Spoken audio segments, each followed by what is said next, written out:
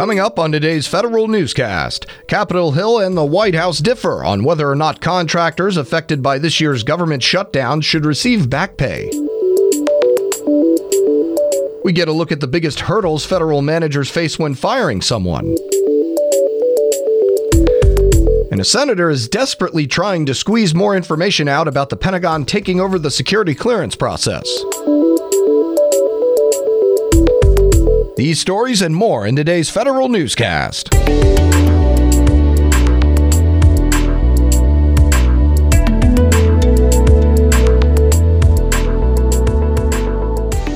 Welcome to today's episode of the Federal Newscast. I'm Eric White. The White House does not support giving back pay to low-wage contractors harmed during the 35-day government shutdown. In a statement of administration policy, the White House says the provision in the minibus appropriations bill ignores important principles of federal contracting and would lead to increased cost and risk of fraud, waste, and improper payments. The administration says such a provision would be disruptive and costly, especially to meet the dual goals of paying quickly and paying accurately. Supervisors say their agency's culture is the biggest impediment to firing an employee for misconduct. A Merit Systems Protection Board survey of federal supervisors and managers shows they see more challenges with their agency's culture and support from senior management when firing an employee. Just 25% of supervisors say their understanding of the removal process is their biggest challenge. Virginia Senator Mark Warner is trying again to secure more details about the planned transfer of the security clearance portfolio from the Office of Personnel Management to the Pentagon. Warner included several amendments on the security clearance process in the Senate's draft defense authorization bill. One amendment would give the Defense Department more funding flexibility to establish a working capital fund for the security clearance business.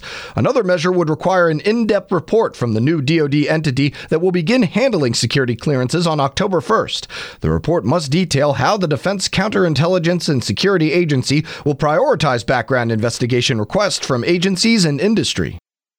Inconsistent leadership and an unfocused IT modernization strategy have prevented OPM from improving its retirement claims process for nearly 2 decades.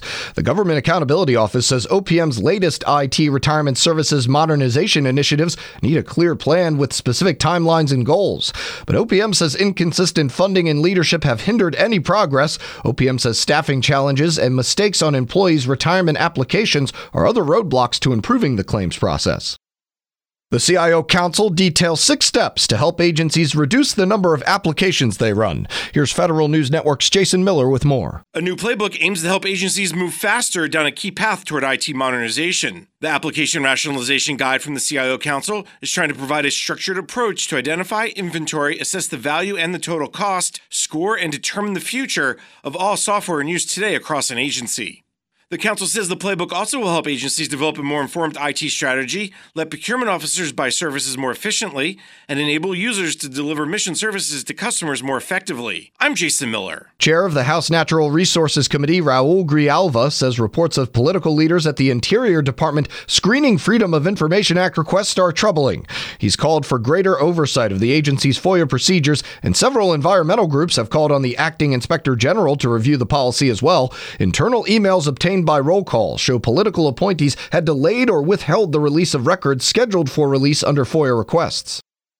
Stakeholders in the Postal Service cannot wait for Congress to help put it on firmer financial footing. Postal Governor David Williams is the latest to make suggestions to modernize USPS. He says the Postal Service needs to become a more data-centric agency to keep up with its private sector competitors in the package delivery business.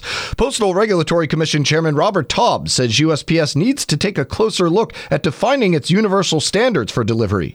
This comes after a majority of the House has co-sponsored a bill to preserve door-to-door delivery.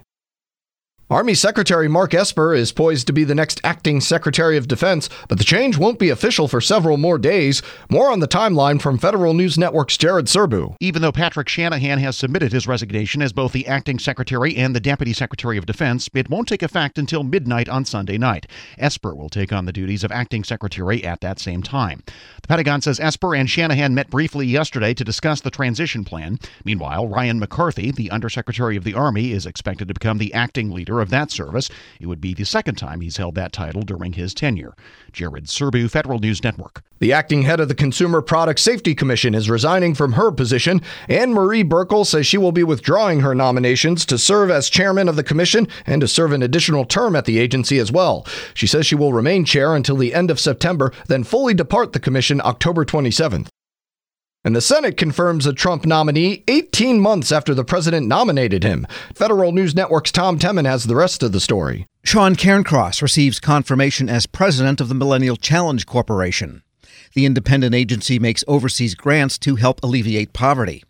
Cairncross, an attorney, was deputy assistant to the president early in the Trump administration. Before that, he worked for the Republican National Committee and the National Republican Senate Committee. Cairncross was a partner at a Washington law firm specializing in helping businesses and political appointees navigate compliance. I'm Tom Temin. You can find more information about these stories at federalnewsnetwork.com. Search Federal Newscast, subscribe to the Federal Newscast on iTunes or Podcast One, and follow us on Twitter. Our handle is @Federal Newscast. I'm Eric White.